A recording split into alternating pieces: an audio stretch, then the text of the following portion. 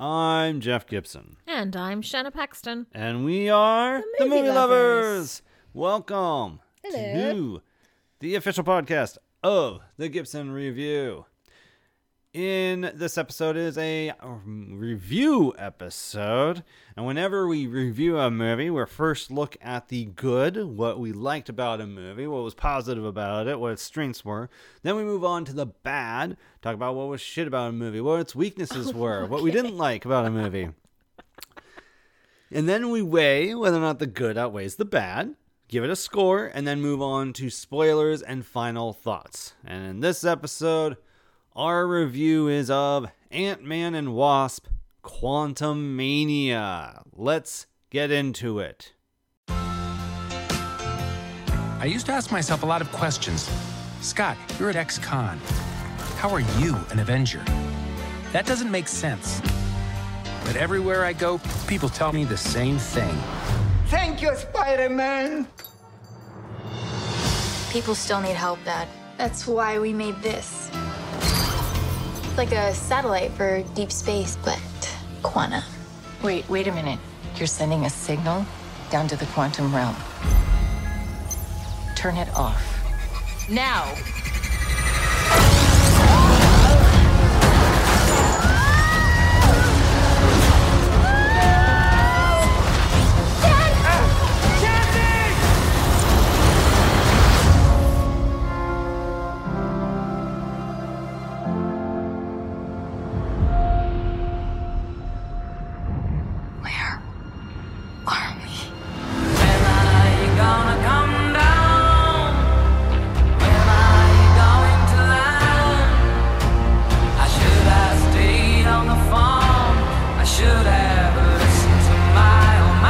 Secret universe beneath ours. What are you so afraid of? There's something I never told you. This place, it isn't what you think.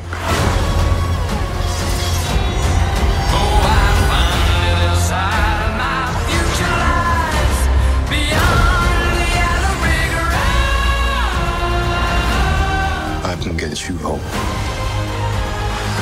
and give you more time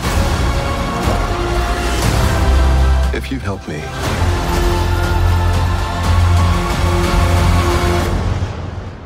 So, what's it gonna be,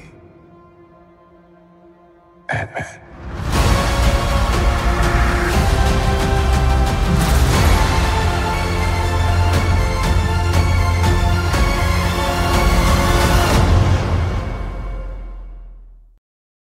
And that was from the trailer to Ant-Man and Wasp: Quantumania. So, Shanna, this is the launchpad of Phase 5 of the MCU. We basically are starting a whole new saga, starting with Phase 4. I think it's a little too soon to judge this entire saga. You know, a lot of people... You think? A lot of people are quick to judge Phase 4, right? And it's just started. Yeah, I think the whole thing's just gotten started, and I think it's good. It's healthier to look back and judge the entire thing. You can judge, of course, each individual component, you know, the She-Hulk TV show versus Moon Knight, whatever. But now we are in Phase 5. This is the first of it, and we are going to discuss this element of Phase 5, Ant-Man and Wasp: Quantumania. Shanna, have you become a big Ant-Man fan? Were you excited about this film as an Ant-Man movie, or just this film as the next chapter of the MCU? I'm not a huge Ant-Man fan. I do like Ant-Man in Endgame. Mm-hmm. I know he had like a small role, but I liked seeing him part of the whole.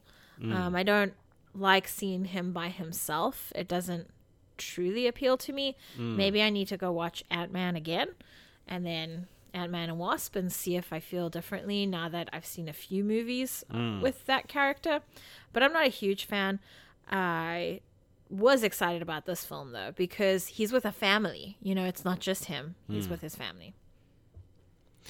Yeah, I do have to rewatch Ant-Man and Wasp because we did review that early on in the podcast. I think in 2017 or 2018. We did review that. We had an episode on that. But I don't remember that one as well. I remember being favorable. I like Ant-Man. I do. I really like him. I do agree with you that he is better as a part of a whole.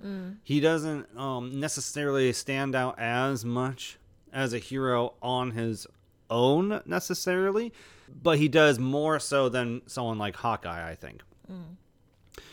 And I was excited about this movie just because I knew the premise of the film, which I should probably read. I haven't even told people yet what the premise and the cast of this film is. It is about Scott Lang and Hope, along with Hank and Janet, all Van Dynes except Scott. They explore the quantum realm, sort of. They get sucked into the quantum realm, really. And they interact with strange creatures, a whole new world, and embark on an adventure that essentially is a launching pad and continuation of previous threads, a launching pad for the rest of the saga to come. Directed by Peyton Reed, who is the one of 2 directors to actually direct 3 films in the MCU. I can't remember off the top of my head who the first one is. It might be the Russo brothers, actually. Jeff Loveness wrote the script. Jeff Loveness, interestingly enough, I just learned, is pretty much mostly a Jimmy Kimmel writer. He writes for Jimmy Kimmel Live, wrote over 200 episodes of that show. It stars Paul Rudd, Evangeline Lilly, Michael Douglas, Michelle Pfeiffer, Catherine Newton, Jonathan Majors, and I'm going to stop right there with the cast list. Here's the thing about this movie. I think we're going to have a short discussion, and I think we're going to have a bigger spoiler-filled discussion here. So, Shanna, why don't you start with telling us, broadly speaking, what was good about Ant-Man and Wasp: Quantumania? For something that was mostly shot on green screen, it was a pretty cool world build. You know, it's a totally different world, and you get to do whatever you want with it. There's organic matter. There's sleek, shiny architectural matter. And so there's a nice variety happening in that world with textures and organisms and industrial revolution, essentially, I guess. I like that element of it. I like the world building. I like the creatures that we got to see. That was pretty exciting and unique and weird and very interesting. Yeah, like amoebas, basically. Like, that ended up being like giant creatures, you know, in this world. Yeah, and like a building that lives. And I just thought that was, the design of it was interesting too. Yeah. You know, I really liked that. And it was also such a stark contrast because the living building was round and curved, but like the architectural, you know, made by other beings, yeah, the other buildings, yeah. Yeah, the buildings were very, you know, hard-edged, cornered, and sleek. So the contrasts were all very interesting. The characters were pretty enjoyable. Is it Cassie? Cassie Lang, played by Catherine Newton. So Cassie was fun to watch. At times I thought she was a little like, wow, you know, big eyes. A little too wide-eyed? Yeah, I was like, well, we can do better than that. Really? Okay. I mean, wouldn't you be if you're in this world? And there's like your There's first... a fine line. There's Okay. a fine line. All right. But you have to be careful with how you're depicting women in roles like this. If you're going to do too much wide eyes and breath, like, oh, it's too much. Okay. You know, so it's a fine line. You get 2 wide eye moments, 2 breathies, and that's it. 2 breathies. Okay? Like, You're otherwise... on a two breathy limit. Otherwise, you're risking her just looking like a ditz. And even though she technically isn't, like, there needs to be better balance. So, All right. okay, that's a fault. But otherwise, I enjoyed seeing her, and I thought it was great that she was wearing Converses throughout everything she was doing. I didn't even notice that. That Okay. was really fun. All right. Any other strengths of the film? I think I'm too worried to talk further because I don't want to run into spoiler territory. Maybe you can tell us what you liked. Okay, so keep in mind all the other things that you thought were strengths, so we can go into them in spoilers. I think that this is a fun film, as all the Ant-Man films tend to be. I think this film probably has the strongest villain, which it needs to. This is the film that is the proving ground for the main villain of the saga to come, right?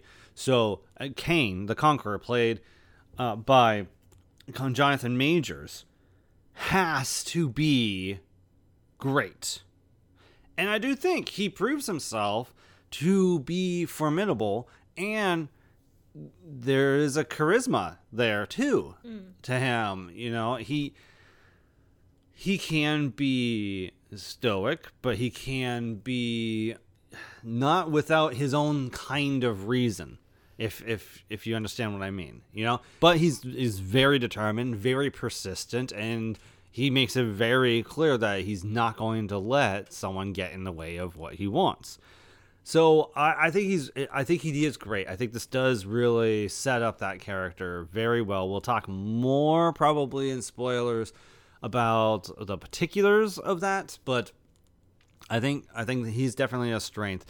I think that here's the thing about the world building. It's like, this is sub-microscopic in a way, right? Like, this isn't stuff you can see under a microscope. It's even further deeper than that, right? So in a way, it's this kind of like this sense of like, there's no rules, you know, in terms of from a writing perspective. You can make whatever you want, more or less, you know, like, as long as, yes, you pertain to gravity being a law, like anything else can exist in this world. And I think it's interesting because when we watched the trailer, we were kind of like, oh, it looks like Strange World, you know, but I think like this movie has an out in terms of its world building that Strange World didn't, and was more confusing than anything else. And so if you can accept that this is a world that is so beyond our perception,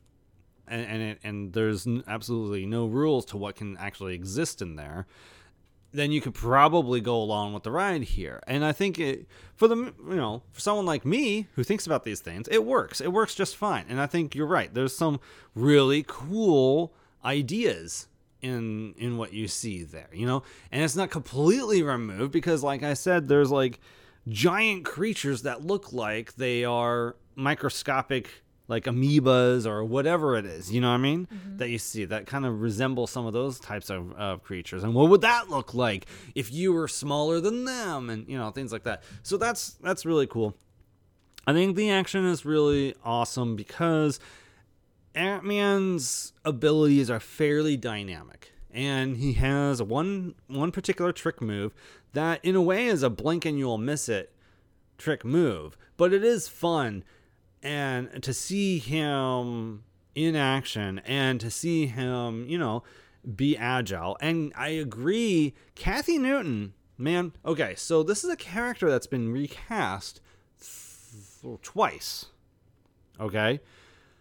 They didn't stick with the girl who played Cassie way back in 2014 that the first Ant-Man movie was? 2015. I think it was 2015 that the first Ant-Man movie came out.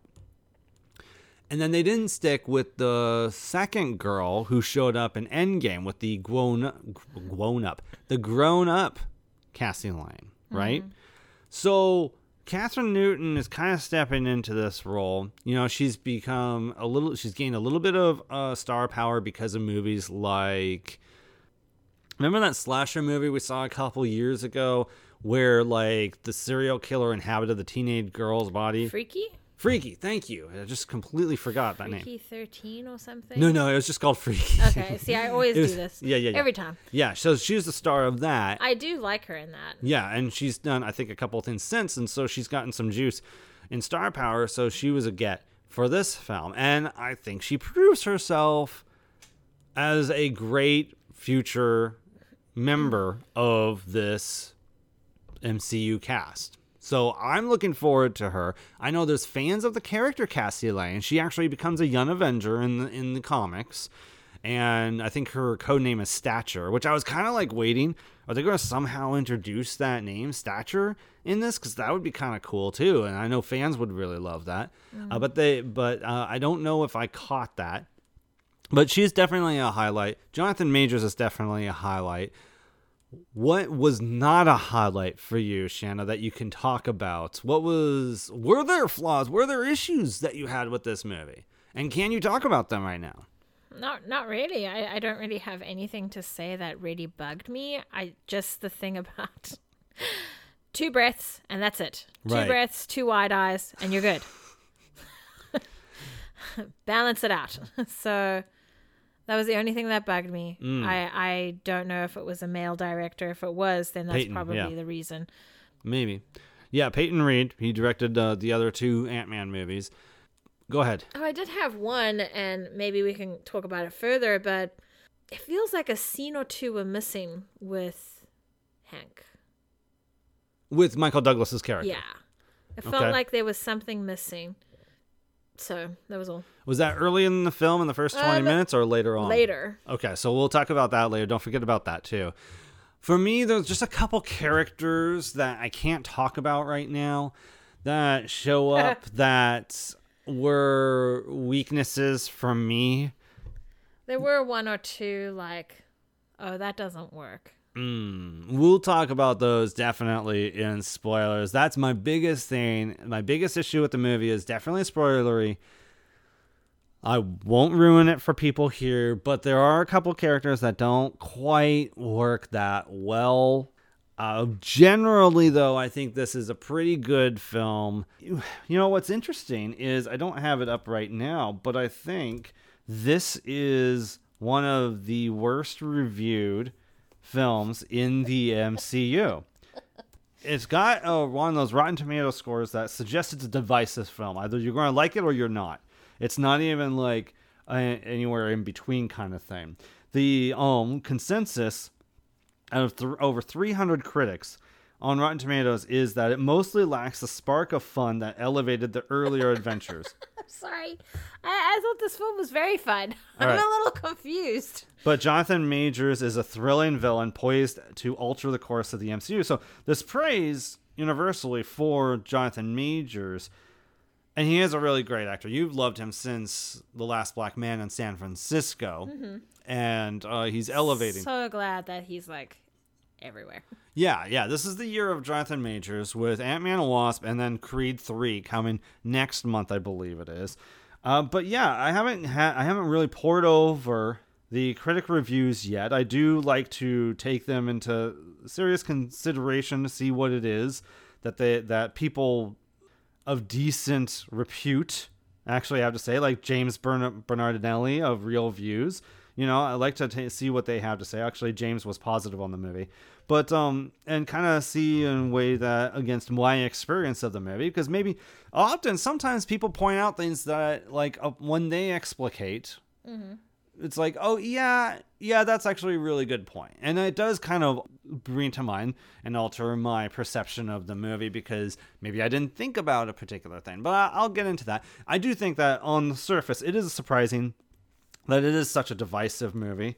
I don't think that necessarily the Ant-Man movies have been the strongest entries in the MCU overall, but I do think this is a decent one. So, Shannon, do you think the good outweighs the bad for Ant-Man and Wasp: Quantumania? Yeah, I think it does. What would you rate the film? Oh, probably a 7. Okay, so that's interesting. Yeah, that's exactly what I would rate the film as well. 7 out of 10. I don't think it's I think it's probably overall. It's a good film. Yeah. It's a good film. If you're to rank the entire MCU, it's probably somewhere between 20 and 10, maybe, in that rank, in order. Definitely closer to 20 than 10. For me, I give it a 7 out of 10. It's not a capital G great film, but it is a fun film. It is a really good film. There's a lot to appreciate and enjoy. I think it's important to remember that this is the foundation for the phase. So it's not supposed to knock you completely out of your socks. And I don't think it's supposed to be amazing, because then how are they going to keep that flow to like the final film of that phase or the final few films of that phase? Like, these are just intro films. Like, relax. You know, you actually raise an interesting point. I'm looking up right now what started like phase 2 or 3 of the MCU. And like, okay, phase 3 started with Captain America Civil War, right? But really, if you want to look at I think you have to look at it like phase 1, because it's like we're starting again.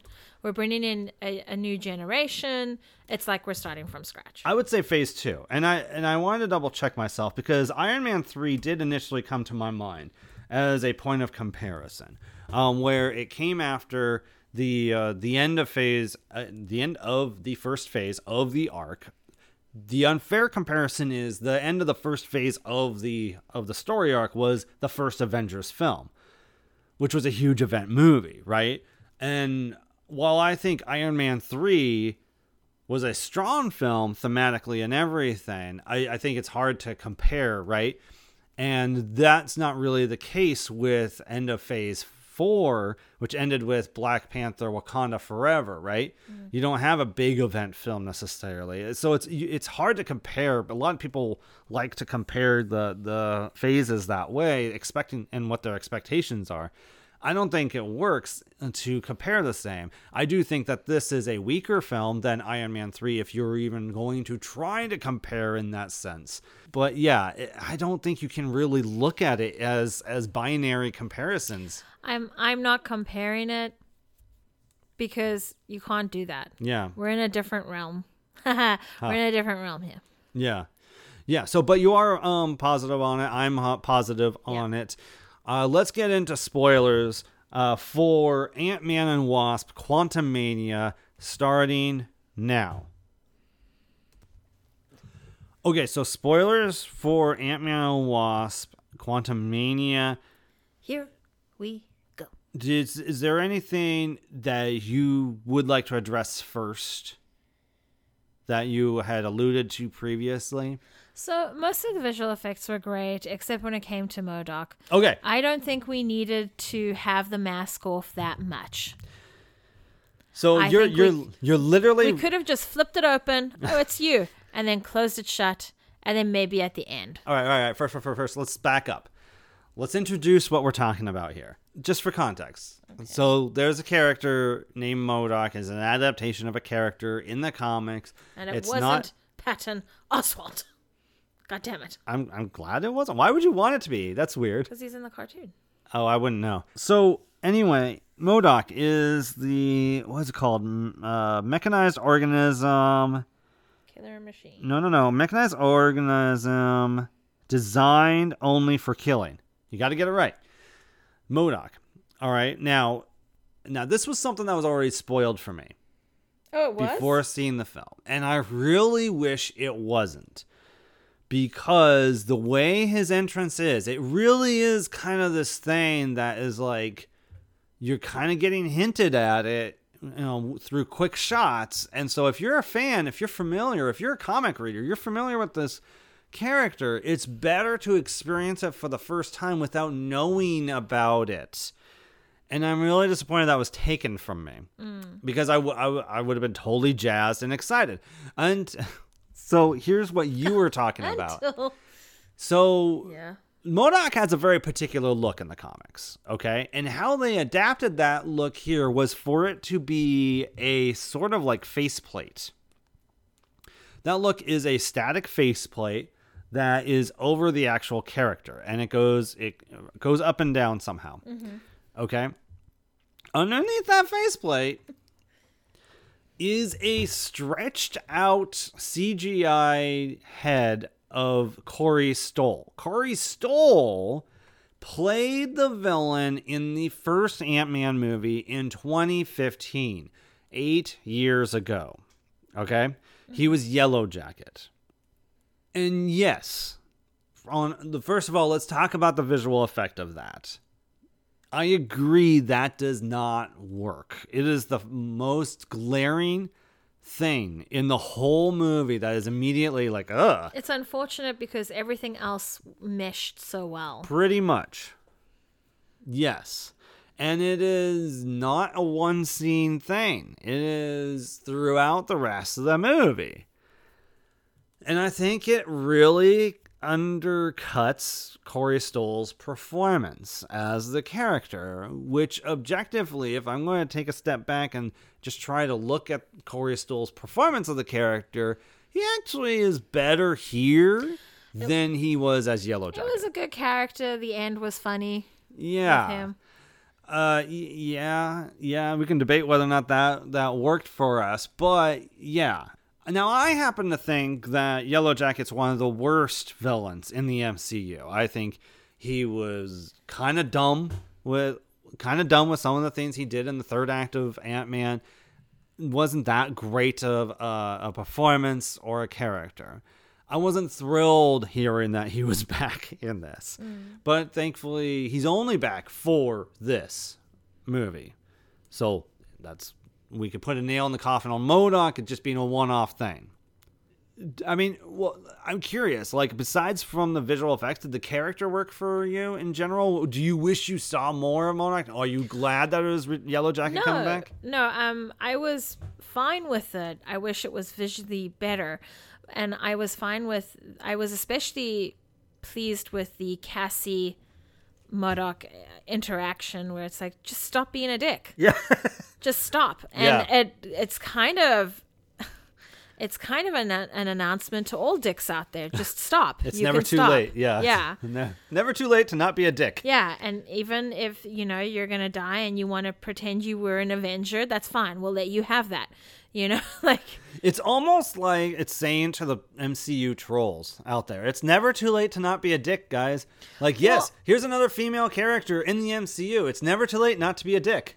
Yeah, sure. But I'm also thinking in the greater context of the female experience, like, you can stop. Sure. So I appreciated that. I thought that was a good, playful way to end that and kind of get a little redeem, I guess. And acknowledge, like, well, I'm kind of fucked up. Like, I am a dick. I don't know how to be anything else. You can change. It's fine. So I enjoyed that. And I appreciated that part very much. But I don't need more. Yeah. Okay, good. All right. Yeah. I just really wish I didn't know ahead of time. And this is what happens when an entire movie is CGI, heavy on the visual effects. And visual effects teams are stretched thin. Even though there's thousands of them for just a particular movie, they are stretched thin. There's been lots of reports about them working very long hours, being overworked, all this sort of stuff. And sometimes this is what happens, where one element in a movie isn't nearly as strong as the rest. And if that's the case, If it's really a matter of the visual effects department just being really overworked and stretched, and this is the best they could do at this point with the timeline they had, okay, I can be lenient on that, but it is a weakness in the film for sure. Mm-hmm. There was another character. You brought up one of my major point on the movie of issue. But there is another character that I don't think fully worked in the film. And this one's actually shown briefly in the trailer. I don't know why. But Bill Murray is in the MCU. He plays a character named Lord Krylar. Now, I don't know if Lord Krylar is a Marvel comic character. For all I know, he was made up for this movie, especially given the entire context of his character and his history with Janet Van Dyne. But he pretty much only exists for one scene. It's kind of very much Bill Murray to be like, I'll do this, I'll be in and out, kind of thing. I'm not going to commit to 5 movies or anything. I'm having one day of work here, and that's it. Yeah. I'm not really sure that I loved this character and was really thrilled with him. It's kind of like, okay, well, because what happens is he was a freedom fighter with Janet Van Dyne against Kane the Conqueror long ago. And he eventually got coerced and joined Kane. And he meets up with Janet, Hope, and Henry, and he tries to capture them for Kane, to bring them to Kane. And what happens is there's a fight, and in that fight, a creature is grown large and eats him. Oh, I must have missed that part. Yeah, it's okay. I believe it eats him because he eats these creatures. And yeah, okay, I wasn't sure. All right. Yeah, no, he's definitely. His thing doesn't work. Why would you have such a big star just to do that? Even if that's what he wants, like, it's a bit weird. That is the thing. Like, you could have anybody in that role, and you court Bill Murray to do this role that isn't even like, I don't know, man. Like, it's not going to be a highlight of Bill Murray's career. And when you think of his characters, it's just Well, I'm trying to think, like, is there history with the two of them? But I don't think there is. I can't think of a single movie with the two of them together. Yeah. Honestly. So if you search that, it tells you Witches of Eastwick. That's wrong. That's Jack Nicholson, not Bill Murray. Yeah, I don't remember Bill Murray in that movie at all. So anyway, that is a lesser issue I have of the movie. Okay. It's not as big as MODOK, but if I were to really trying to think of issues, I don't think that character really worked. Well, did you like seeing him? I mean, I know you're a Bill Murray fan largely. I'm a Bill Murray fan, but I went to the bathroom during his scene. So I guess that says a lot. I didn't feel like he was bringing something that meant you needed to cross your legs and wait 5 more minutes. Yeah, like if the trailer for Fast and the Furious 10 comes on and I see Jason Momoa, I'm holding it until I finish seeing Jason Momoa. And I'm a huge Bill Murray fan, so I'm not saying it's like a looks thing, but like if I really like someone, I will stay and watch their scene. But I was like, there's nothing interesting happening here. I'm moving on. There you go. What were the things that you wanted to address? There were strengths that you had. There was a concern that you had with Henry Pym. Yeah. So with Henry, it just feels like he was missing a scene or two, whether that scene was 5 seconds or 5 minutes. It felt like they were cutting the movie down, and it felt like he was, how you can tell like something's missing here? It felt like something was missing. What was a particular moment where you really felt that? I don't think I can really pinpoint it. We've only seen the movie once. So. Okay. Did you get that sense? No. No, because the biggest thing that he does in the entire movie, aside from fly a spaceship or a non-spaceship, is he brings the ant army. The ant army finds him. He learns what the ant army's been up to, and he brings them to the battle. That was an interesting concept, and I was cool with that. Yes. Yeah. Yeah, so I didn't really feel like there was anything missing that was really that really stood out to me there. So yeah, I didn't feel that, but that's why I was kind of curious where you felt that most. What were the strengths that you couldn't really speak to that were a little spoilery? The strengths. Well, I enjoyed seeing Cassie go big.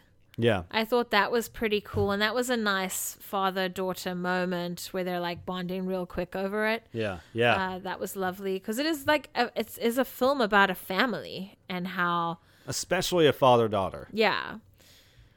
And he's kind of missed this time with her, and she's this real badass environmental activist, And I think it was also interesting, they had a few moments where she was like, "What are you doing with your life, Dad?" And it's like, well, he did a lot. He gets to chill now. But at the same time, it's also like, okay, well, do you just give up after a certain age? Do you stop participating in the community? Probably not a great idea. So I thought the way that was written in was pretty good and pretty relevant to today. That was definitely a strength for me. And then even Janet having her secrets, like, it sounds like it, she was just trying to get by. Yeah. And her time down there. And aside of course she's not going to want to talk about it. Aside from leading a revolution against a villain, but yeah. Well, even that can be painful. You don't know how many relationships she had. and how many she lost. Right, it's a right. revolution, so nobody really wants to gush about it. Fair enough. So I thought that was valid, and I thought it was interesting. Shout out to some of the random characters that we meet in the quantum realm. First of all, Katie M. O'Brien, who I'm not familiar with. She played a character named Gentora, which seems to be like a leader Oh, she was amazing. This of this rebel group. William Jackson Harper from The Good Place plays a character named Quaz, who is basically a telepath. He was great in his limited screen time. And I don't know if this is the character, but David Dasmalchian played Veb, I think, but don't know for sure. That Veb was the character whose head was like this circular light beam. Either that, or he's either that, or he's the character that doesn't have any holes. Oh, it's the character that doesn't have any holes, and then Okay, he gets shot up. I thought that was hilarious and so sad because he seems like this really goofy, naive character, and then he gets shot up, and you're like, oh no, he's gonna die, Right, And then yeah. he gets a hole, and Yeah. he's super happy about his life. and he becomes Kirby, basically. Yeah, basically. So I want to shout out those 4 characters because those are definitely the highlight of the other characters in the quantum realm that I don't think we'll ever see them again. It'll be a surprise if we do, but I definitely like them, and they definitely added to the film. It would be interesting to see how they would. Mm-hmm. That would be fascinating. Yeah. So is there anything else you want to say about this movie before we wrap up? I thought the ending was pretty good. Yeah? When he starts to realize, we should also talk about like end credits. When he starts to realize, oh wait, he said that if he doesn't get out, more is coming, and what did he mean by that? And what's Did I just kill everyone? What's interesting is it's a sunny day. He's having a good time, in his little community, getting whatever he's getting, and everything's going great. And then he has this realization, and what's interesting is the lighting changes ever so slightly, and then everyone starts looking towards him, and it's so creepy, but it's beautiful because that is how you feel if you're doubting yourself. Yeah. And then he gives himself a little pep talk, and he's like, "Yeah, everything's going to be fine. You need to stop overthinking." Yeah. And so it's a very relatable moment, but like the stakes are so freaking high for him. Yes. And I just feel like, I don't know what the procedure is, but like you should have like a debrief. You should let whoever's in charge, like SHIELD or whatever, you should at least let them know, like, hey, I ran into a situation. But yeah. You reminded me of something else before we go, other than the credit scenes that I wanted to address, which was halfway through the film or whatever. You said to me, "Oh my God, is he going to die?" It really felt like it. And I didn't think that until you said something, and then I was like, actually, it would make sense if Scott died in this for various reasons of what had already happened at this point. And there's that problem. What was it called? The probability matrix that was zone, beautiful, which was bizarre and crazy and really awesome. But then you had the fight with Kang, and Sky is getting absolutely owned by Kang when they're trying to fight to get through the portal home, which. My God, why couldn't it be that simple to begin with? Why didn't we just create this portal in the first place, guys? They needed the ball. But yeah, so they have this fight, and I'm thinking, oh my God, like Scott actually could die. Yeah. Shanna might be right. And how amazing would that be? Because when he's just staying his normal size, he doesn't really have much protecting him. Like, I don't think he's even very good at blocking. So he's a decent but not the best fighter. I mean, he even admits, like, I would not be crazy enough to go against someone like Captain America. Yeah. Like someone who fun. actually knows how to fight, Yeah, their conversations were great. Yeah, I really thought he was going to die or Hank was going to die because it felt like something was missing. And so I was like, oh, we're just probably missing a scene, Do you think the film would have been stronger if one of them died? Or better? I don't know. Here's how I see it. I see it as they're probably saving characters to expend later. Okay. So if they're not dying now, like the parents weren't even wearing suits. Like, what the hell? No protection whatsoever. I don't know how much the suit protects against punches, but no protection. And I just thought it was interesting that they didn't die or get badly injured. I mean, oh, there we go. Like, Hank is in the spaceship and it gets pulled down by... Oh, yeah. Yeah. Go on. By bad guy. And, like, there's not a scratch on him. So maybe the ants came and helped him or something, but we don't know. That is missing. That is something that is definitely... You cannot just show up unless I went to the bathroom, which I don't think I missed that. Yeah. But, yeah. So, again, to the question of whether or not the film would have been stronger or better if either of them died, it doesn't sound like you have an opinion either way. They didn't necessarily have to die this time, but someone's going to die later. Yeah, you think it's going to be later. Yeah. Okay, and I could see that. I could see that argument. I do think that this film would pack a punch, no pun intended, if this was the movie where Scott Lang died. And also, how cool would it be if if we had Cassie Lane fill that void?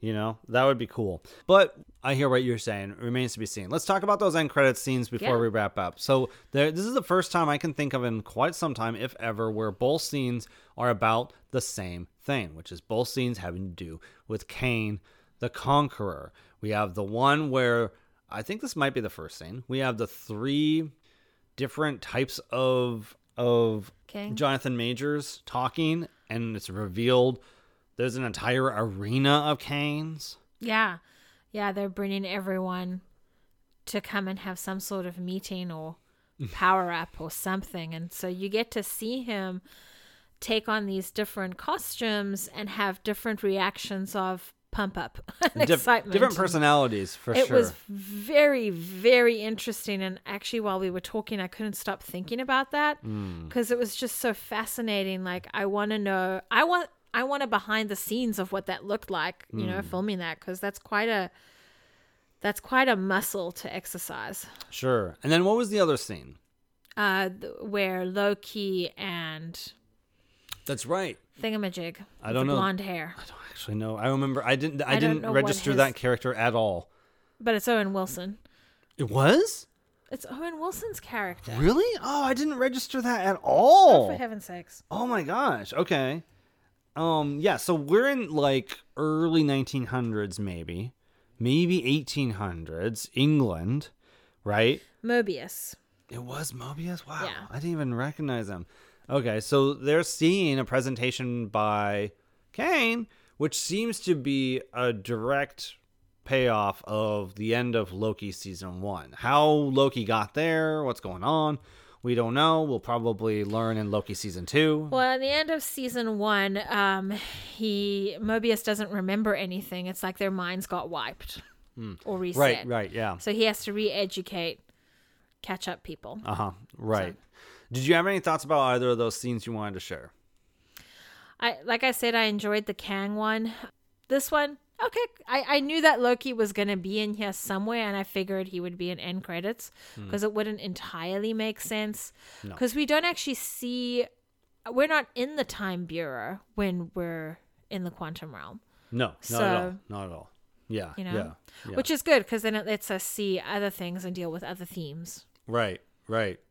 So very exciting though, because again, it's pushing forward what is to come over the next couple years.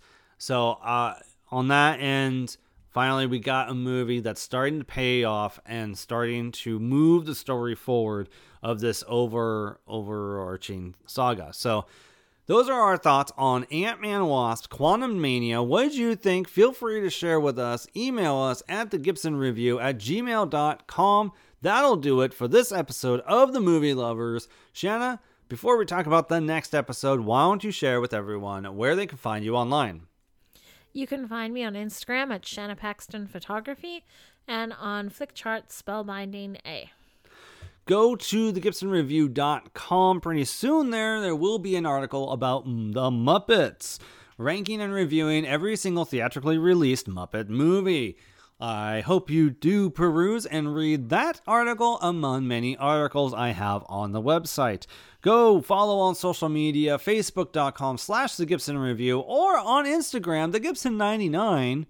I do bracket polls there, and as of the day before recording, we just finished up your favorite breakup movie, and it was by a hair Gone Girl that won. We're talking about a difference of 1.9%. Go ahead and read on Instagram what that was all about and how that came to be. Eventually, we will have another bracket poll related to the next episode of The Movie Lovers. What will that be? That will be our Film Faves episode. A countdown of our favorite pre-title sequences. These are sequences, scenes that exist before the title credits.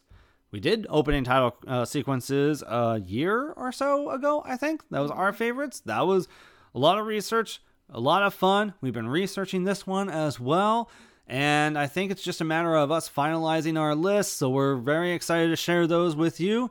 And you will see a poll where you can pick which ones are your favorites.